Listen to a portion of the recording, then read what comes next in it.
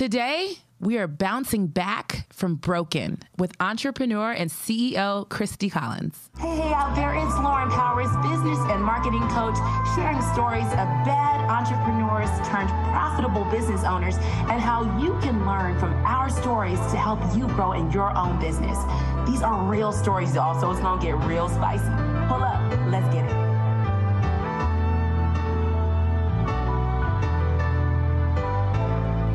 Oh my gosh, there's so much beauty in the building.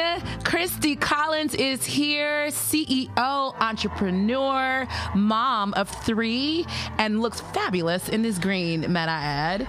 Hi, Christy. Hi, Lauren. Oh my goodness, you look so pretty. Thank you. You do too. Thank you, darling. And thank you for gracing us with your presence at the Bad Entrepreneur Studio. Okay. So y'all, let's dive in. Christy Collins, you have been in business for quite a while. You have ups, you have downs, you figure it out. Some do, some don't. Tell us what you do and what your actual business is. Okay. Outside of being a mom, that's a whole job. That's a whole job. So let's not forget about that. Amen. I am a entrepreneur. I own a staffing company. Mm-hmm. Staffing is my business. Okay. So I've done medical, technical, energy, accounting, blah, blah, blah. I could go on forever. Yeah. So you've crossed multiple industries. Absolutely. And the reason why you're here is because, we've been friends for a while, and just watching you grow and pivot. You've had a couple different pivots in life. Yes. There was a point in time we were supporting your ex at the time. And then you were like, you know what? I'm going to go ahead and do my own thing. There's been some transition. It has. So before we even get into the story of the business that we're going to talk about, what was life like for you before you were an entrepreneur? Oh, wow. Because you always had, so you were like, Lauren, I was into everything. I just never talked about it. Yeah. So I tell people, I feel like I've had 4 lives. You might have. I know, for real. I've been in the music industry. Yep. I've been in corporate America. I've been a stay-at-home mom, and now I am an entrepreneur. And you that wasn't necessarily the path that you wanted to take, because you have a degree. I do. Don't you have a couple of them? You smart.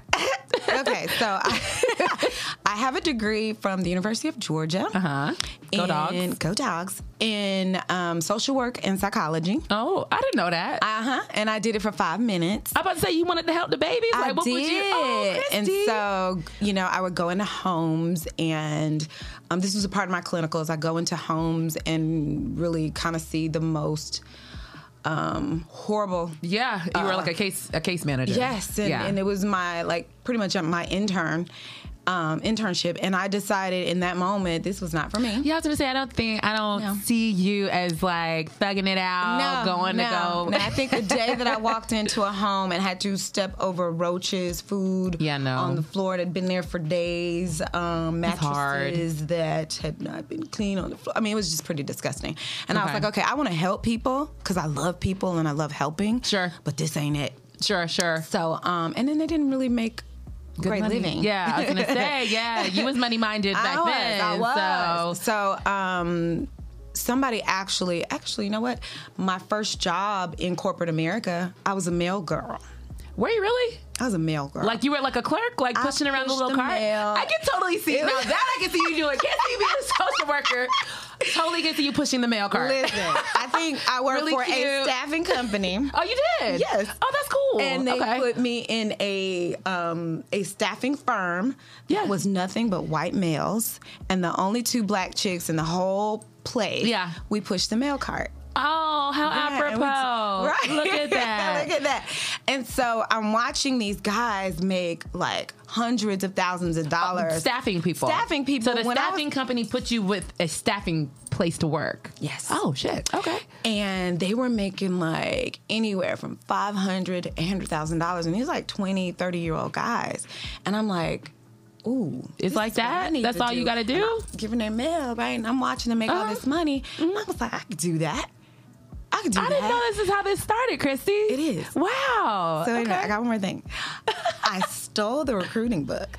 Awesome. I stole the recruiting book. Smart. Now, this was one of the largest recruiting companies, and it was mainly IT. It was Matrix Resources. Okay. So I've never told this story I'm about to say, out loud. girl, you done told. Okay, so she's dropping dimes. I think we're past the statute of limitations. Right. I stole the book, which was probably... No, you're straight. Okay. Which was about yay thick. Yeah. Right? Yeah. And I'm like, I'm going to learn how to become a recruiter because I want to make money like that. That's awesome.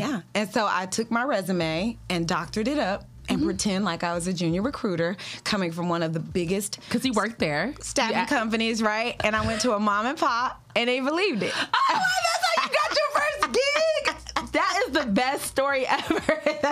You lied. You lied on your resume, stole property to learn, and was like snooping to see how these people making all this money. And that's how dreams are born. Right. Just from that instant. And I went from making like $10 an hour to probably making $125,000 at like 20 years old. 20. Oh, you were like pretty fairly recently graduated from school then. Yeah. Like, that was my first real job out of college. Wow. So that's where this love of connecting people to find great jobs started from. Well, it actually told me, hey, Christy, you know what? You can make money in your sleep, because I started to build this bench of people that worked for me for every hour that they worked, I made money. So, the type of recruiting that you do, a lot of us may not know what that is in the most formal sense. So in case you guys didn't know, there's a whole business of staffing, right? And it's not so much a recruiter getting you an interview. It could be you working for the recruiter. It could be numerous types of setups. Why don't you let us know what your setup is and how you thrive as a staffing firm? So educate us. There are several different aspects of recruiting. So you could be a recruiter, like you mentioned, executive recruiting earlier. Yeah. You can actually find a person a job, and it's called direct placement. And you place them in that company, and then they work for that company, and you get a fee for actually going to find that person. Usually that's very specific skill set that they're looking for, so you have a good understanding of that skill set, and you know how to go and find those people. Then we have something called temp to perm, where they come and they work for you and they're on your payroll until it's like a try before you buy kind of thing. So you can try this person out and see, hey, I like them. They work in this environment. They're doing really well. And then you get paid per hour. So let's say the person, you pay them $20 an hour, but that company pays you $30 an hour. So you're making $10 for every hour that they're on the clock. What's great about that is, you're able to kind of build this book of business. Oh yeah, recurring revenue. Yeah. I don't want to. You don't want to look at people in that way, but that's really what the business model is, right? When you and I had talked about that, I was completely unaware that is a whole structure of being a true staffing firm where they still work for the staffing company, but they're placed into your wherever, and you make money off of their salary. I think that's so smart. And so businesses really like that model because, one, you don't have to pay the workers' comp insurance. They're not on your insurance. And if you don't like them or something goes wrong, you just say, hey, I don't want them to come back. That doesn't sound easy, though, at all. It doesn't sound like, is that for you starting off, you're in your early 20s, you had people working underneath you at that age. I did. How did you even learn to manage? What mistakes did you make then? Let alone now. But. Well, I think, let me tell you, I can tell you what I feel like my biggest regret is, because at that time I worked for another company. So let's say the spread was $10 an hour, then I'd get like 2 or 3. Yeah, you weren't on the lower end. And they were getting the higher percentage. So all I did was bring the people in. But at that time in my 20s, I had these 2 guys come to me. They worked in the company too. Okay. It was only about 4 of us. And they said, let's start a recruiting company together. Oh, so you split off. I didn't. You didn't? You did? That's the one regret? She had to take a little sip. So are those 2 guys have a big business? Or? I don't know. I lost touch with them. Okay, but what they realized back then was having a minority woman as a business partner was advantageous for them. Yeah, absolutely. And I was too much into partying. I was making great money. My first time, you was making $100,000. And I could go to Saks all the time. Why do I want to worry myself with doing that? Exactly. It looks hard.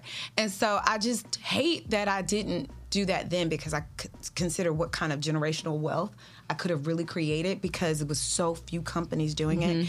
And there was one female minority woman that was like dominating the industry, and she owned Apple One. I don't know if you remember that staffing company. No. She was the first female staffing company. I don't remember her name, but she owned Apple One, and she was like on the cover of all the major magazines. Interesting, girl. I'm still in the manpower days. So I don't even. It's all about this Randstad. So she was like a competitor with all of those, and she was a minority woman. And I just think it's different now because we're promoted. I mean, I think our culture promotes entrepreneurship. They do right now. Right now. Yeah.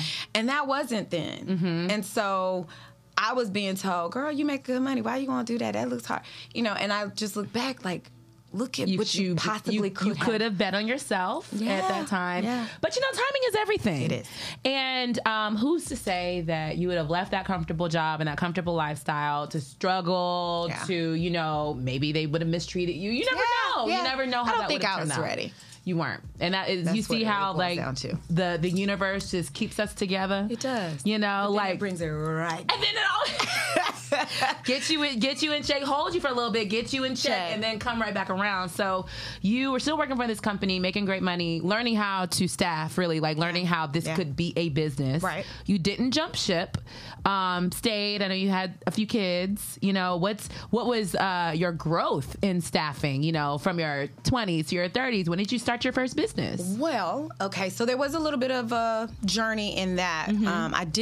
I realized that I didn't want to work for anybody else early on. Mm-hmm. So my first real job outside of that experience, I went and worked for SunTrust Bank, which is no longer. Yeah. And I sat in my cubicle and I worked. Doesn't seem like you. I hated it. Mm-hmm. Mm-hmm. And so it made me realize, like, okay, this isn't what I want to do, because I don't want to grow in this company and become like this, you know, manager of 20 people. That was just not my interest. Right. So what I shifted to was consulting, which was very much like having my own business. Because, 100%. Right? Yeah. So my career ended up morphing into me becoming a consultant. Okay. And I actually ended up working for some amazing companies. Like, I worked for every Turner brand that there is. Oh, wow. When it was Turner, so CNN, Adult Swim, Cartoon Network. What were you consulting? Staffing. Like hiring practices? Yeah. That's it. Wow. Staffing. So at the time you were a consultant. So you didn't jump ship because, you know, a lot of us think that, I'm really good at this. Let me just open a business. But you actually, you know, I know you get there at some point, but you actually had a lot of corporate training, which I always credit my success in business. My corporate foundation matters a lot. Showing up, being prepared, being professional and timely, knowing how to have, you know, discussions in a boardroom. You know, like that's corporate did that for me. So you were a consultant for corporate companies. I was. Okay. And the beautiful part about that is I became very responsible for myself. When you're consulting, you can always be replaced. So I always had to walk in the door and create my value. Mm-hmm. And I think I became an expert of making someone feel like they could not do without me. So so you make yourself irreplaceable. Come on, yes. I want to be irreplaceable too. Yes. So I like that mentality. It got to a point where I never looked for a job. They would call me like, Christy, we got this major project. We need 100 people staff. Can you come back and work for us? So I got to the point where I forgot how to interview. Right, because you had your own thing going, your business. Yeah, and so, you know, a lot of these companies would call me back time and time and time again. And I knew that I was really good at it when I could sit in a room with the C-suite. Yeah. And hold my own. That's a whole different talk track. It's a whole different talk. I'm telling you, as a C-suite individual, like if people are coming to me, you gotta come correct. I will poke holes in you before you walk through that door for a good executive. Yeah. So you know how to hold your own, and I'm sure they didn't look like you either. I was the only one in the room. I'm sure. All the time. I'm sure. So that part, you know, it took training, and it was not something that just came natural. I had to go in and really learn how to operate in that room because it can be intimidating. Absolutely. So, but you have the upper hand. You're the one that's irreplaceable. Yeah. You have the skill set. Yeah. And so you, grew that book of business for all, like, that's your own little consultant book of business, right? Yes. How long did you do that? I did that. Okay, so the wonderful thing about consulting is that you could work like 9 months and then take the rest of the time off. So I would stagger my time, but I did that off and on, I know, for 15 years. Okay. So had a few babies in there. Yeah. Okay. Yep. And I know you, at what point did you kind of take a pause back just to be mom? At any point?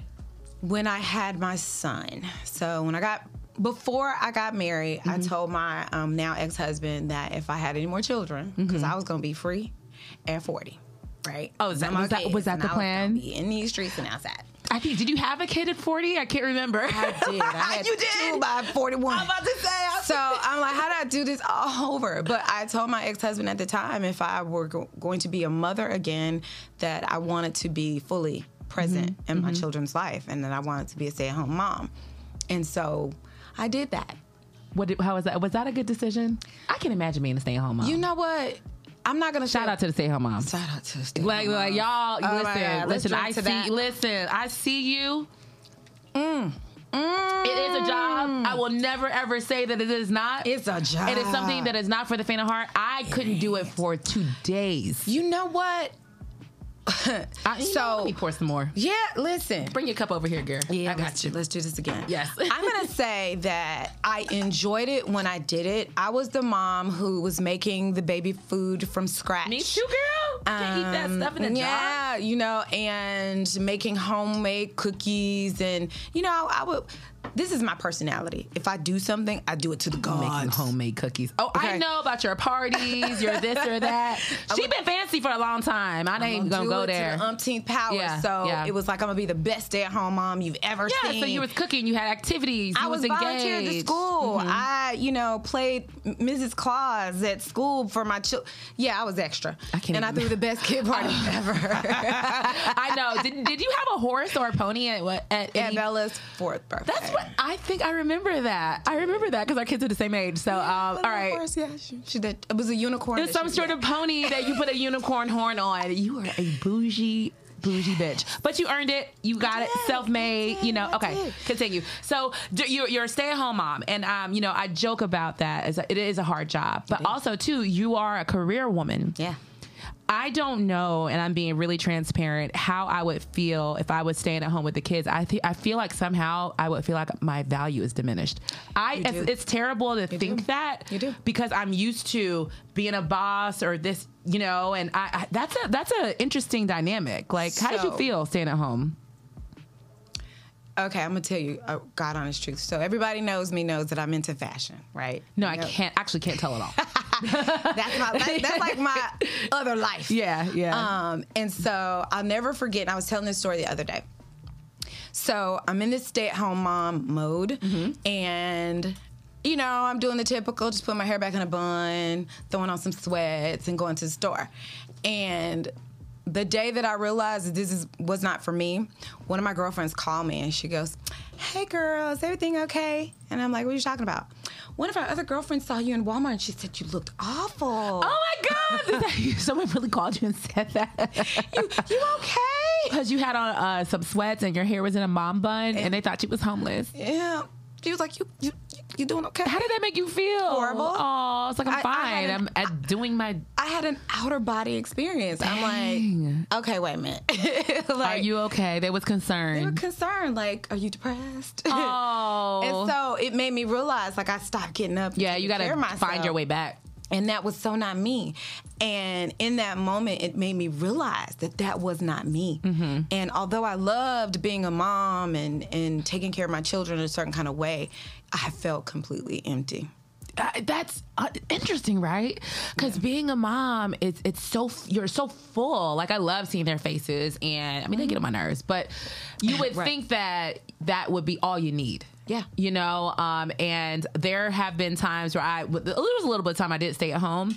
And I was like, I think that, nope, Not for everybody. Yeah, it's not for the faint of heart. And then when you know that you're meant for more in other spaces, you know, when home is good and you know you're meant for more in other spaces, how do you then pull yourself out? How do you pull yourself out of that and go back to a full-fledged job or business or whatever? That was probably the hardest decision for me. Yeah. Because I lost my way and I felt guilty because I wanted more. Yeah. And I didn't have what I felt fulfilled my spirit, and being a mom just wasn't enough for me. And I felt guilty. And I can tell you I had very depressing moments where I didn't want to get out of bed, putting on makeup. Not this much, but putting on makeup. Because your face is cute now. It's cute. She looks good. But we weren't doing that at full beats. But some gloss or some, like, you know, just doing my putting yourself hair together. Or taking time to go get my nails done. Or, you know, you sacrifice so much and you go, well, is that necessary? Where am I going? Yeah. And so that part feeds my spirit. Yeah. And now that I look at my daughter who, you know, will check me if a piece of hair is out of place. Who, by the way, told me to call her and let her see what was going on. Oh, so she could FaceTime and make sure you look so I have cute. to make sure I do that first. I mean, when we done. But anyway, that was so cute. It made me realize, like, there is more to me. And I don't knock anybody who that's what their ministry is, but my ministry is just a little bit different. But you were also full on supporting, like, all aspects of the house. Like, you know, your ex had a business that you were also helping as well, which was not even in your niche or space. No. So you're helping the kids, helping him. You're helping get your husband and your ex-husband together. Where was Christy? Right. And, like, mentally, lost. like, just completely lost. Yeah, and with that, you know, you came out of it though. I did, and kind of in a major way. So we're talking like timeline here. Like your kids are about the same age as mine. Right, are they? Right, mine are 7 and 10. Right, yours. Mine are 9 and 11. 9 and 11. So yeah, we're right in the mix, right? Right. So you got him going. They're at school. Yeah, you know, you've helped your ex do his thing. Yeah. Wasn't even in your wheelhouse No, it wasn't. at all. Trucking and logistics. Trucking and logistics. It somehow is where you stumbled into because you're the supportive spouse, you're all that, but something's got to give. Yeah. You had to put yourself first at one point. Opportunity came. Talk to us about, you know, the business that grew to be the biggest thing ever. Okay, so let's be real. It cost my marriage, right? Because I was so unhappy. You're unhappy, and I have beautiful children, and I don't regret it. But I needed more. I wanted more out of life, and that became my obsession. And that obsession led to a lot of praying. And those prayers at some point were answered. Yeah, you got to find yourself. Yeah. Amazing how much I was talking to Rashawn earlier about how your identity is wrapped up in what you do every day. Yeah. Whether it be, call it a job, call it whatever you want. Yeah. It's your soul. Yeah. It is you. And if you're not fulfilled, that is very difficult. I know lots of my friends whose spouses like, you know, I don't know what my next step is, or, you know, I'm not happy this, and you don't know how to find your way out. I think everybody has a ministry, right? For sure. You just need to figure out what it is. And when you figure out what your ministry is, you should thrive. You thrive, and it ministers to your soul. And I figured I have a couple. Okay. Late on. Listen, fashion has always been my thing. Always. And I really haven't been able to thrive in that. So at some point in life, I know it's going to come back around. It's going to come back around. And I'll be like Norma Kamali, who's like 60. That's what we're going to do. Why not? I can totally see that. Right. I am. I just know I am. Yeah. But in the meantime, what I realized about myself is my degree is in social work and psychology. Helping people is what I do. Yeah. And so, you know, friends have said, well, you know, you could go and get a job again. People love you. And I go, yeah. But in that situation, I only help one person at a time. With my skill set, I can help multiple people at a time. And so when the opportunity presented itself, and I was like elated by it, because I've never done this new venture that I stumbled into. When the opportunity presented itself, it was like mind-blowing for me, because I'm like, oh, wow. It was in medical staffing. Yes. So you see how we're coming back to staffing. Also hear how her voice perked up. We're like, staffing. Because that was your beginnings of your career. You paused to put, you know, your priorities in a different space. Some things were amazing. Some things you lost. Like, I know your marriage didn't make it out of that. Yeah. But now we have this opportunity for another staffing. Look at God. Look at God. He will just throw it right. Will he or won't he is the question. So you got staffing is back. Now, what did that look like? Because this was COVID time. Ooh. So it's so funny. I got the phone call from a friend, and he said, I have the perfect opportunity for you. Mm-hmm. I'm like, okay, let me see what you got. And it was to go into a partnership. Mm-hmm. So, I'm like, okay, sure. Doesn't even matter who it is. Doesn't matter who it is. So, and that's literally what happened. I get put into a room with a stranger, and I'll never forget negotiating.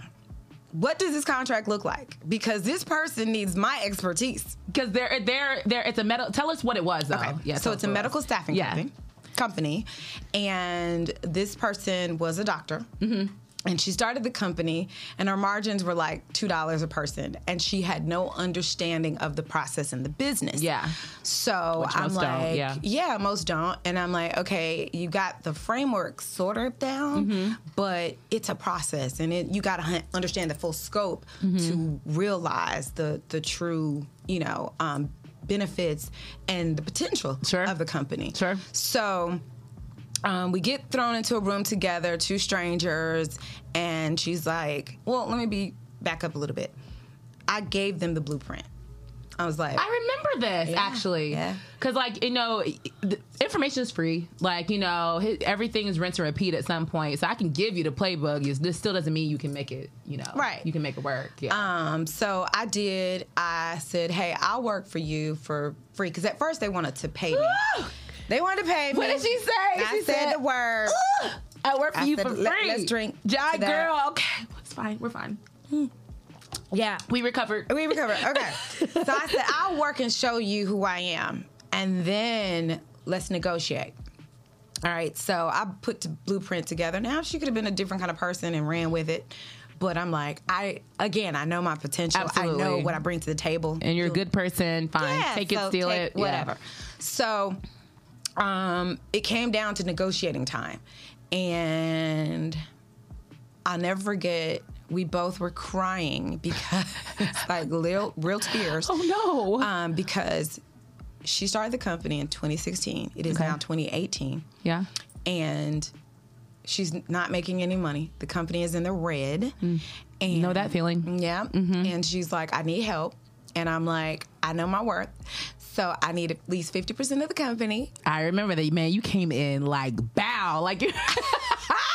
You're like, here, I see what it is. I'm surprised you didn't start with 80%, knowing you. Well, now that I look back, it should have been 80%. I know. It should have been at least 51. I know, yeah. But that even Steven don't ever work, y'all. Anybody know? There has to be a majority. It has to. There has to be. And it should be the person that has the expertise. Ideally, right?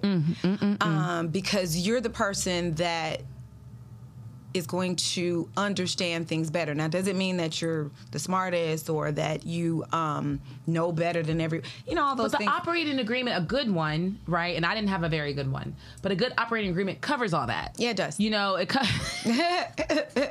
So, back to...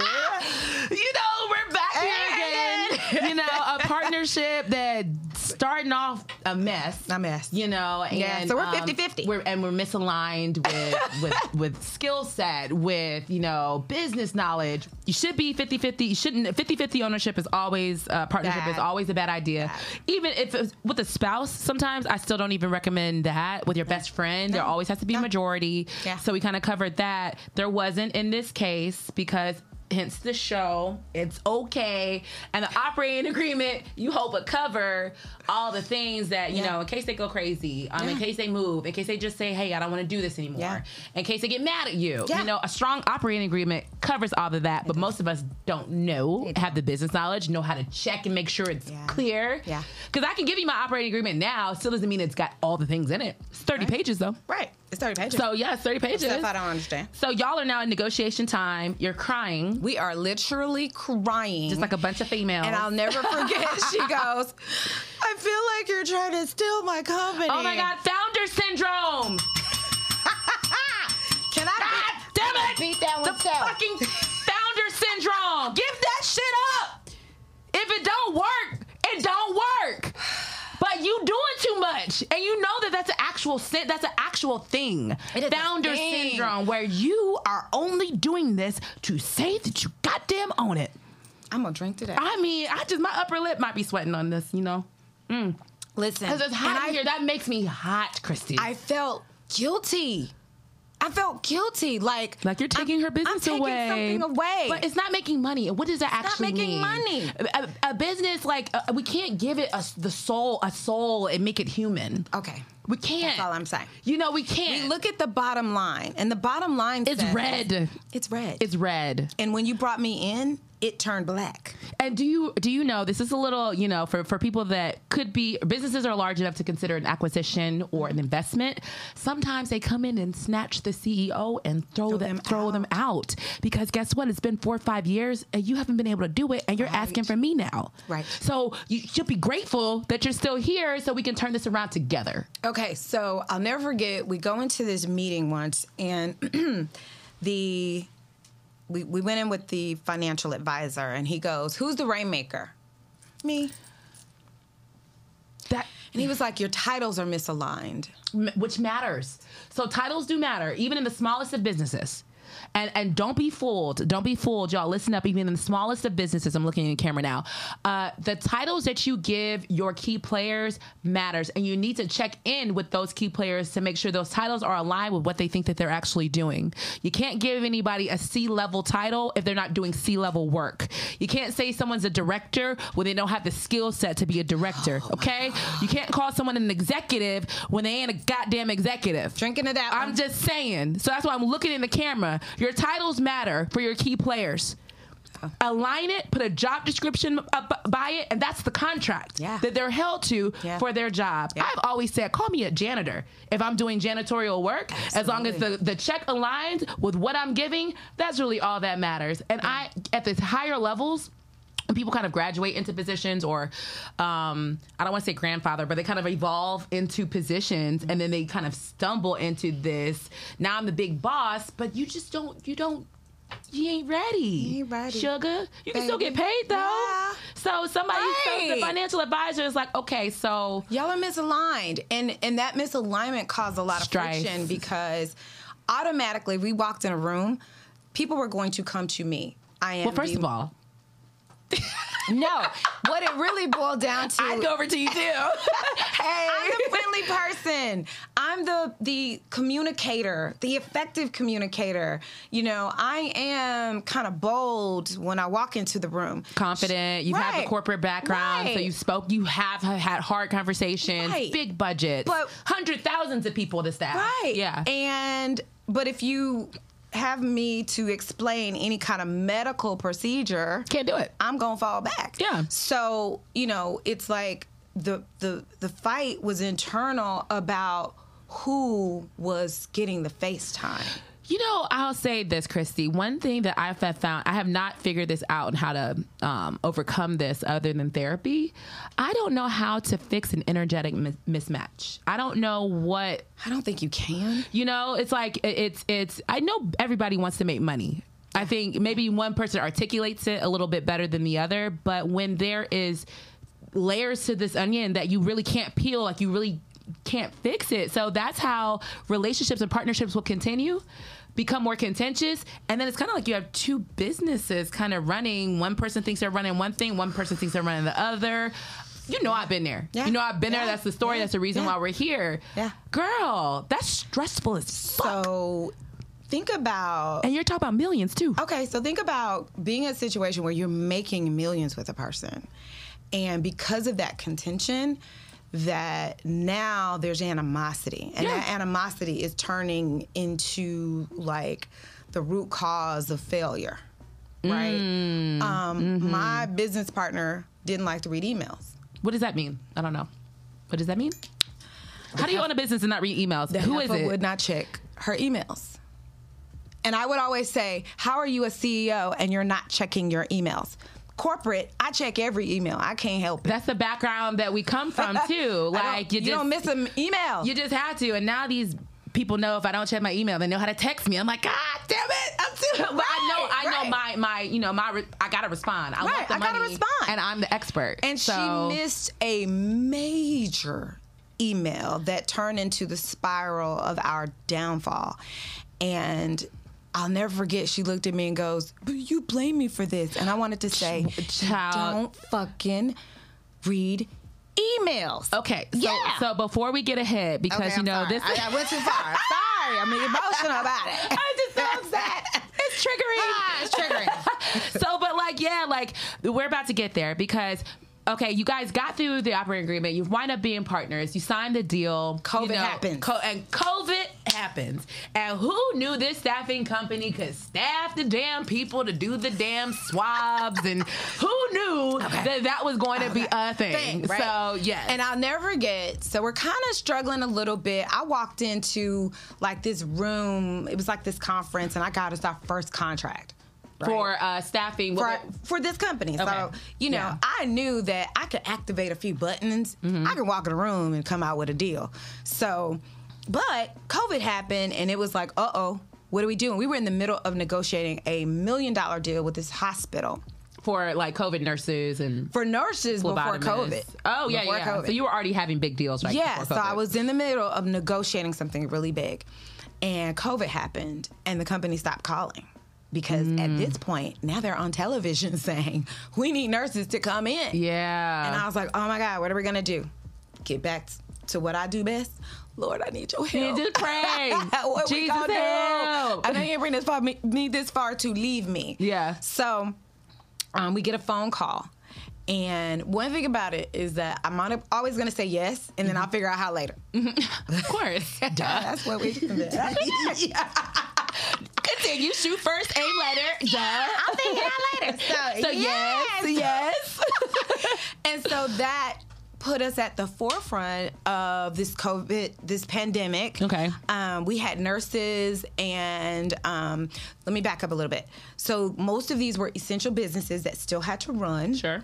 And they needed some kind of program, process to keep their facilities open without them having to shut down every other day because of a COVID outbreak. So I said yes, and then I brought the team in and said, okay, now how do we do this? Let's figure this out. And you figured it out. And we figured it out. Yeah. And because of that, in the beginning, when everything was happening and people were stuck in homes, I had staff out on the road going into different buildings in, I had Georgia, I had Illinois, Chicago, I had California, and several other states that were talking to us. Some deals I didn't get. Sure. I talked my way right on out of it because we were expensive. You guys you're expensive. We're expensive how? We realized oh my God, we can charge crazy money. During that time. And probably the worst thing in that time is that I didn't have a really good contract negotiator, but I was a negotiator. You were multi-purpose. Because normally you would not be the one that's making contracts and negotiating, but this is what you wanted to do. You wanted to get the money, We hired the wrong attorney. That's another thing we'll get to. Oh. Yeah. So okay. So COVID, as you're catching us up, partnership, we're rocking and rolling. You're getting contracts now. This is even before COVID, but then when COVID happens, now it's exploded. And so you're getting contracts everywhere. I know during that time you were making 7 figures or more, 7, 8 figures. It was a huge amount of money in a 2-year time period. And I know that too, it wasn't all money you could keep because you had to pay your staff. Yeah. But talk us about that time in life. Oh my God. I was on the outside looking in. I remember. I'll never forget when I looked at my account one day and I'm looking at 7 numbers and just cash in your account. Profit. That's after I pay. Does business owners, do you know how it feels to have profit? To have after you pay your shit off, there is money in the goddamn bank and you can pay it as dividends every quarter or at the end of the year. Ooh. See, that's what I'm talking about. Bitch said she had 7 figures in the bank profit. Come on. In there. Come on. And we're talking about a small business still. Yeah. You're small in terms of you're operating pretty lean. Yeah. Right? You don't have an assistant. You don't have all this fancy stuff. No, I don't. Except clothes and trips. we're not going to show the person over here any of the other things except for Africa, the traps, and Okay, but a part of that too is education, because it wasn't until I stumbled, right, and I realized you need to have the right financial advisor and you need to have the right attorneys in place. And at that time, when all that money was just sitting in the bank and I'm just staring at it. Girl. I was staring at it. You should have hired me to be your financial advisor. I am not a financial advisor, by the way. Actually, I'm terrible at that stuff. But honey, we could have had a good time. That's when you're supposed to make your money and leave. You're going to take that money, we're going to run, I would stare at the money and think that this is never going to end and I'm about to buy a jet. Of course, because that's the next logical step is to buy a G5 jet.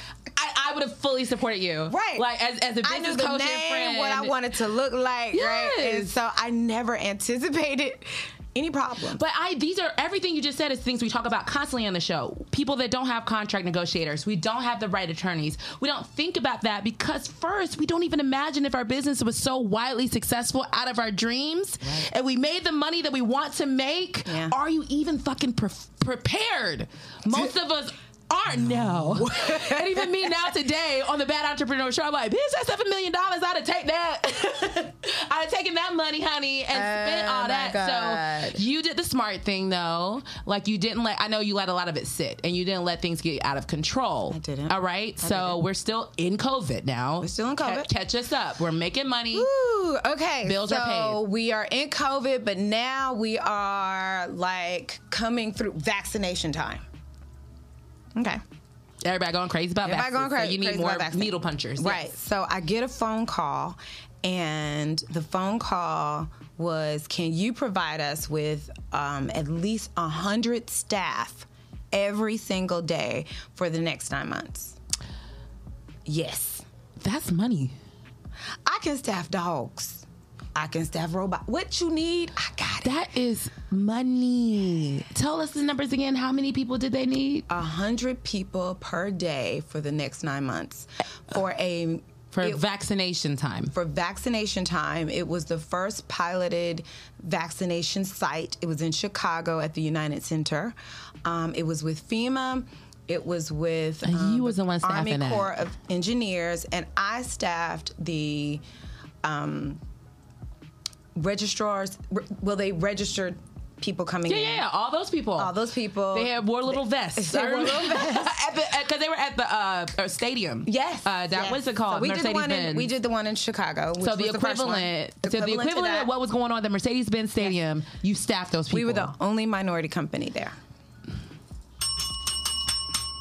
I'm just saying. Like, give credit, shit. Come on. I didn't realize, we talk, we kiki and stuff like girlfriends, but I remember going to Mercedes-Benz Stadium. I was like, wow, this is a big operation. So you were doing stuff like that up in Chicago. I was. Okay, so boom. In the middle of the winter. Yeah, because I know the winter never ends up there. Yes. So, but you were that's major. It was. So you're feeling like, amazing. How are you feeling? Yeah. I'm feeling like, you're on your stride. So what was so amazing about that is the question was, can you get us 100 people within the next week or so? I always say yes first. Of course. And figure it out later. And we did. And did. And did. And so I think what felt so good, and again, I said this is my ministry, I was staffing people who had never had real jobs before, and I was paying them more money than they'd ever made. $20 an hour, or ever. And there was a lot of money there was a lot of available money too at that time. Available money, and I had people crying to me every day, thanking me like, this is the best job I've ever had. This is the most money I've ever had. Thank you for providing our opportunity, because I went into the community and gave the jobs to our people in the community. You were actually going out and getting the people. I was about to say, what did you wear?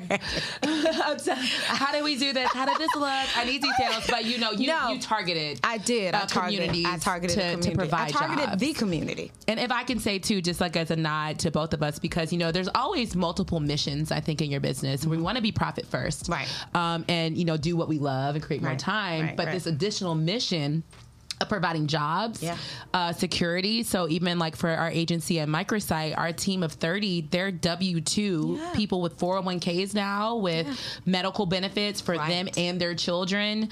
You know, they may get I get bonuses. Like, it is creating that, and they are 99% minorities or women. Hello? I'm just saying. Besides millions of I can say I provide $1 million in jobs to minorities and women every year. It feels amazing, and they're thriving. And so who know, people may have had the best Christmas ever because they was working this good job. I was told that. Yes. I was told that. Yes. I mean, it's sad. It's a second mission. Chicago's a crazy place, and I can't tell you how many days out of 7 that somebody was losing a loved one. Like, ew, crazy. Yeah. Losing a loved one to gunshots or going to prison or jail or having all these, you know, issues.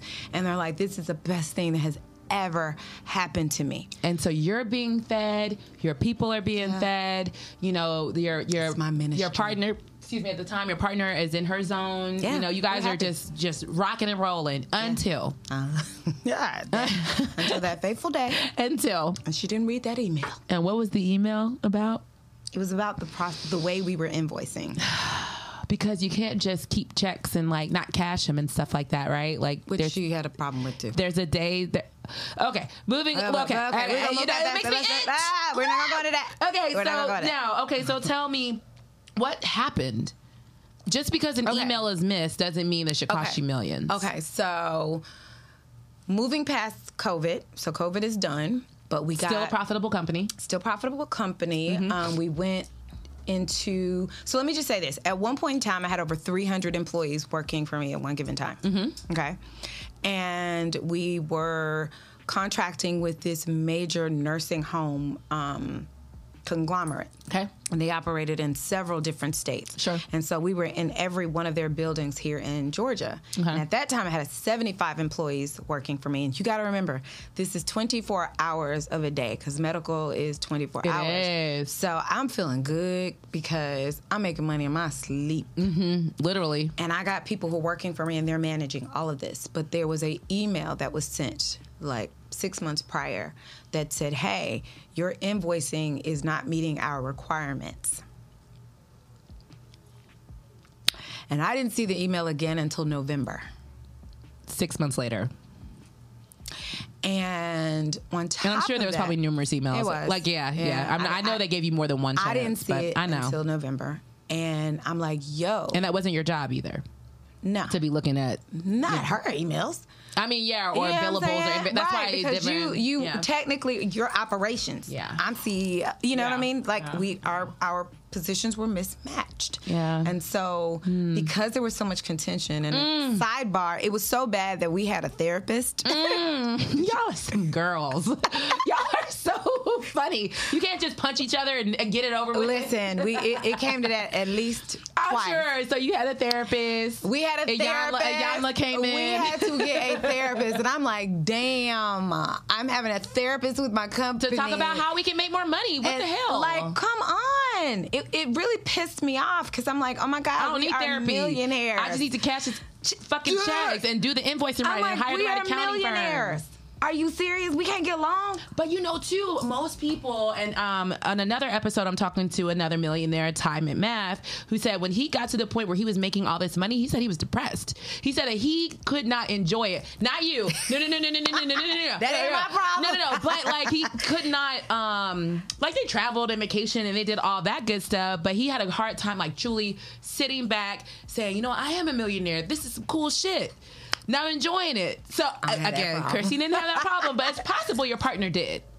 Right? Money mindset, money issues. I don't think that was my partner's problem. I think my partner's problem was that she watched me a little too much. Oh yeah, we talked about that. Yeah, she wasn't sitting in her own skin and in her own greatness zone, in her own greatness. Your own greatness. You're doctor. Don't try to monitor mine. Yeah.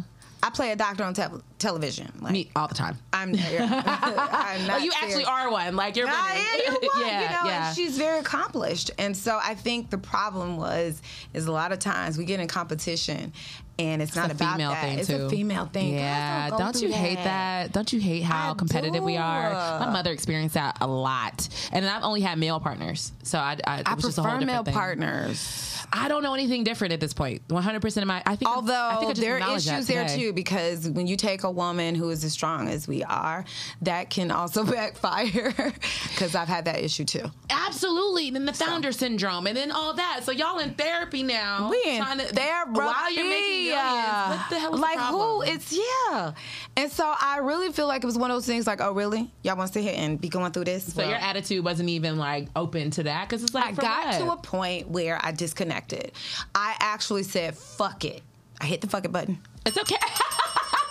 Sometimes you have to hit the fucking button and be okay with it. But it wasn't a good thing, because I hit the fucking button and then I said, I'm making money. It don't matter. So tell us how large was this problem of the improper invoicing, because that's really what broke the company. It cost us almost cost us our company. It cost us $1.3 million in money that you've already paid out to people. Yes. Mm-hmm. And I watched those 7 almost 8 figures that was sitting in the bank, sitting cute. It was real cute. I watched it disappear overnight. Christy. Let's drink to that. Christy. Christy. Did we drink all the wine? No, well, here's a little swallow. Come on, girl. You deserve it. Just a little taste. I'm telling you, like... Overnight. So my multi-million-dollar loss was over years, which is a little bit harder to swallow because I was sitting in it for so long, you know? Yeah. Yours was, hard work, success, profit.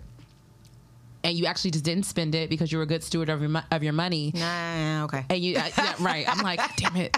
Why didn't we talk about this? We could have set up a holding account. We could set up a thing in Croatia, a trust in Croatia. I know. Tell you 50 million things I could have done. Right. But you did that, and it had to. Your money had to back up the company, basically, right? Otherwise, I would have nurses probably unpaid. On the 6 o'clock news talking about picket signs. They didn't pay. This woman with the blonde hair and the Louis Vuitton. She's rich, but I'm not getting paid. Listen, honey, I don't want none of the problems. I don't need none of that. And I'm grateful to God you were in the position to cover that, because this is like money that needed to be paid out, or it was supposed to be paid out, but you never received it. No. People still need to get paid on Friday. That's what the thing, when that fucking business is on your neck and you are responsible for other families at this point. Yeah.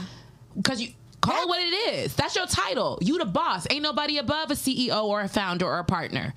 So it's a contract that you've made with these people. Yeah. So yeah. And you feel responsible. And it's up to you to fix it. And guess what? You the last one to get paid. That's always how if you get paid. Jesus, I know. I ran out of wine, and we're running out of time. Okay. So now, my hair keeps slipping. Okay, so you got this. It was a preventable situation that because of all the things, emails not checked, invoices not submitted. Recipe for disaster. We're 1.2 or 1.7? 1.2. 1.3. 1.3 million that you could not recover. Yes. And then what happened? We had to file for bankruptcy. And that was the end of the staffing. How hard was that for you, Christy? Or was it a relief? It was both. Mm-hmm.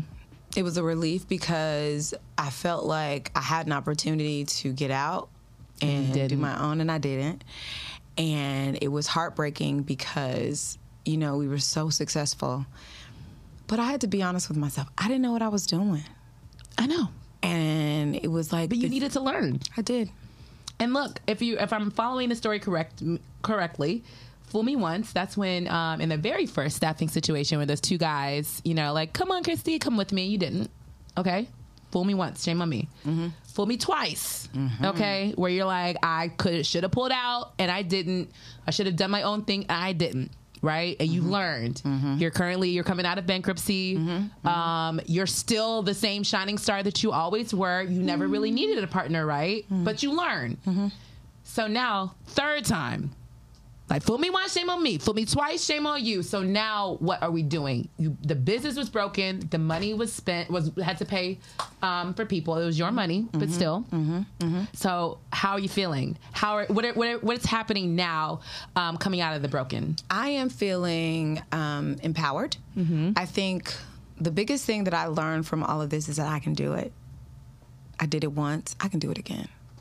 And you're single momming it up, too. I'm single momming Come on, Mom. I'm like, you can reinvent yourself as many times as you need to.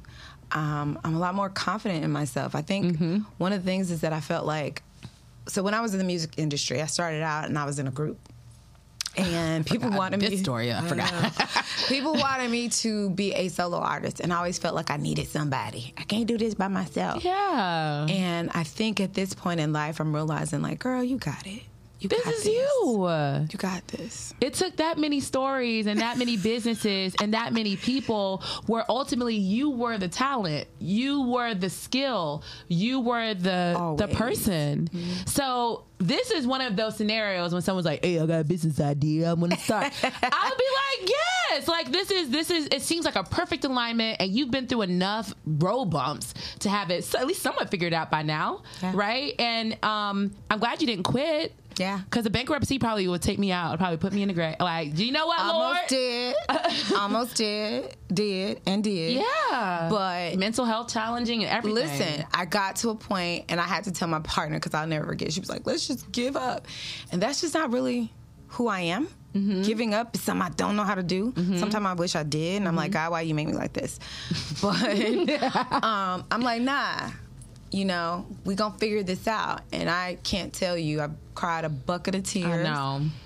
And I was like, I'm tired of crying. And we had to file the bankruptcy in order to sue the company that owed us this money. Yeah, because you were outside of their window of time for invoicing.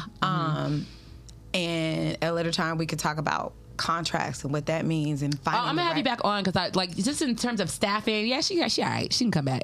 Like, it's fine. She's fine.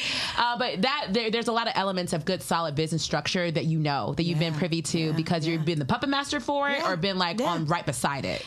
So I want to learn all that stuff. And I plan on being truly successful again 10 times over. So, you know, I'd love to share what this looks like on the other end, because now, you know, I'm a lot more confident.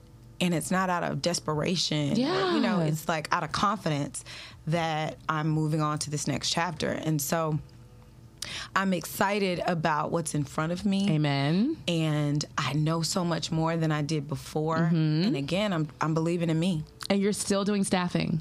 You're still in staffing.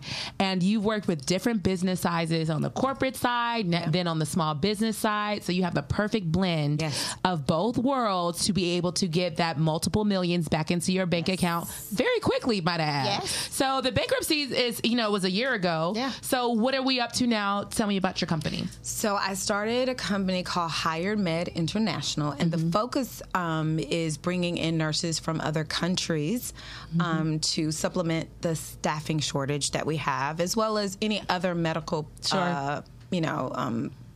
entities. Are we still under major shortages right now? I know overall the workforce is squeezed. But everything is. But this is what I had to realize. I know staffing. Staffing is my business, so I can staff anything.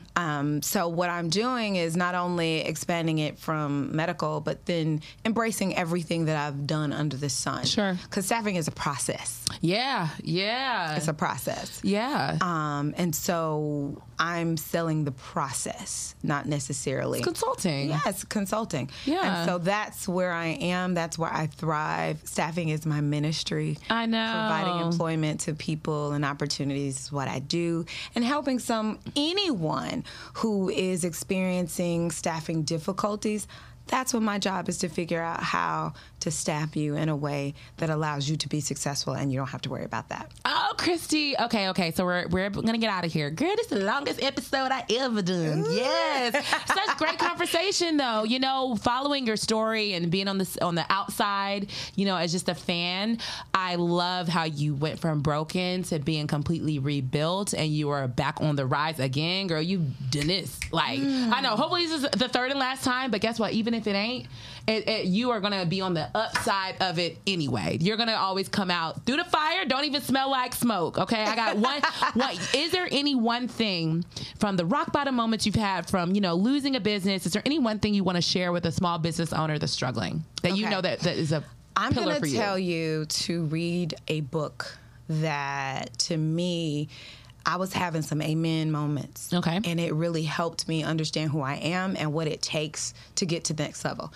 And the name of the book is Relentless. Oh, my God. You read Tim Grover. Yeah, the basketball coach. I'm a sports girl. Did I give you that? I feel like I gave you that book. Or did we? Are we just living parallel lives again? It. So I love Jamal.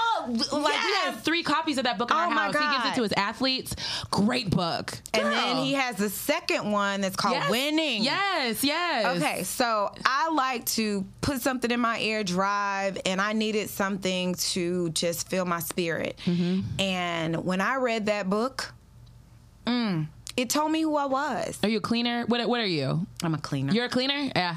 You're a cleaner. I'm a cleaner. For sure. It's a great book. And it made me understand that I don't have to make an excuse or shy away from being a cleaner, being who I am. Mm-hmm. I'm somebody who I'm all in, and I'm gonna figure out. So show me your problem. I promise you, I will find your solution. So I would say to any entrepreneur, read that book.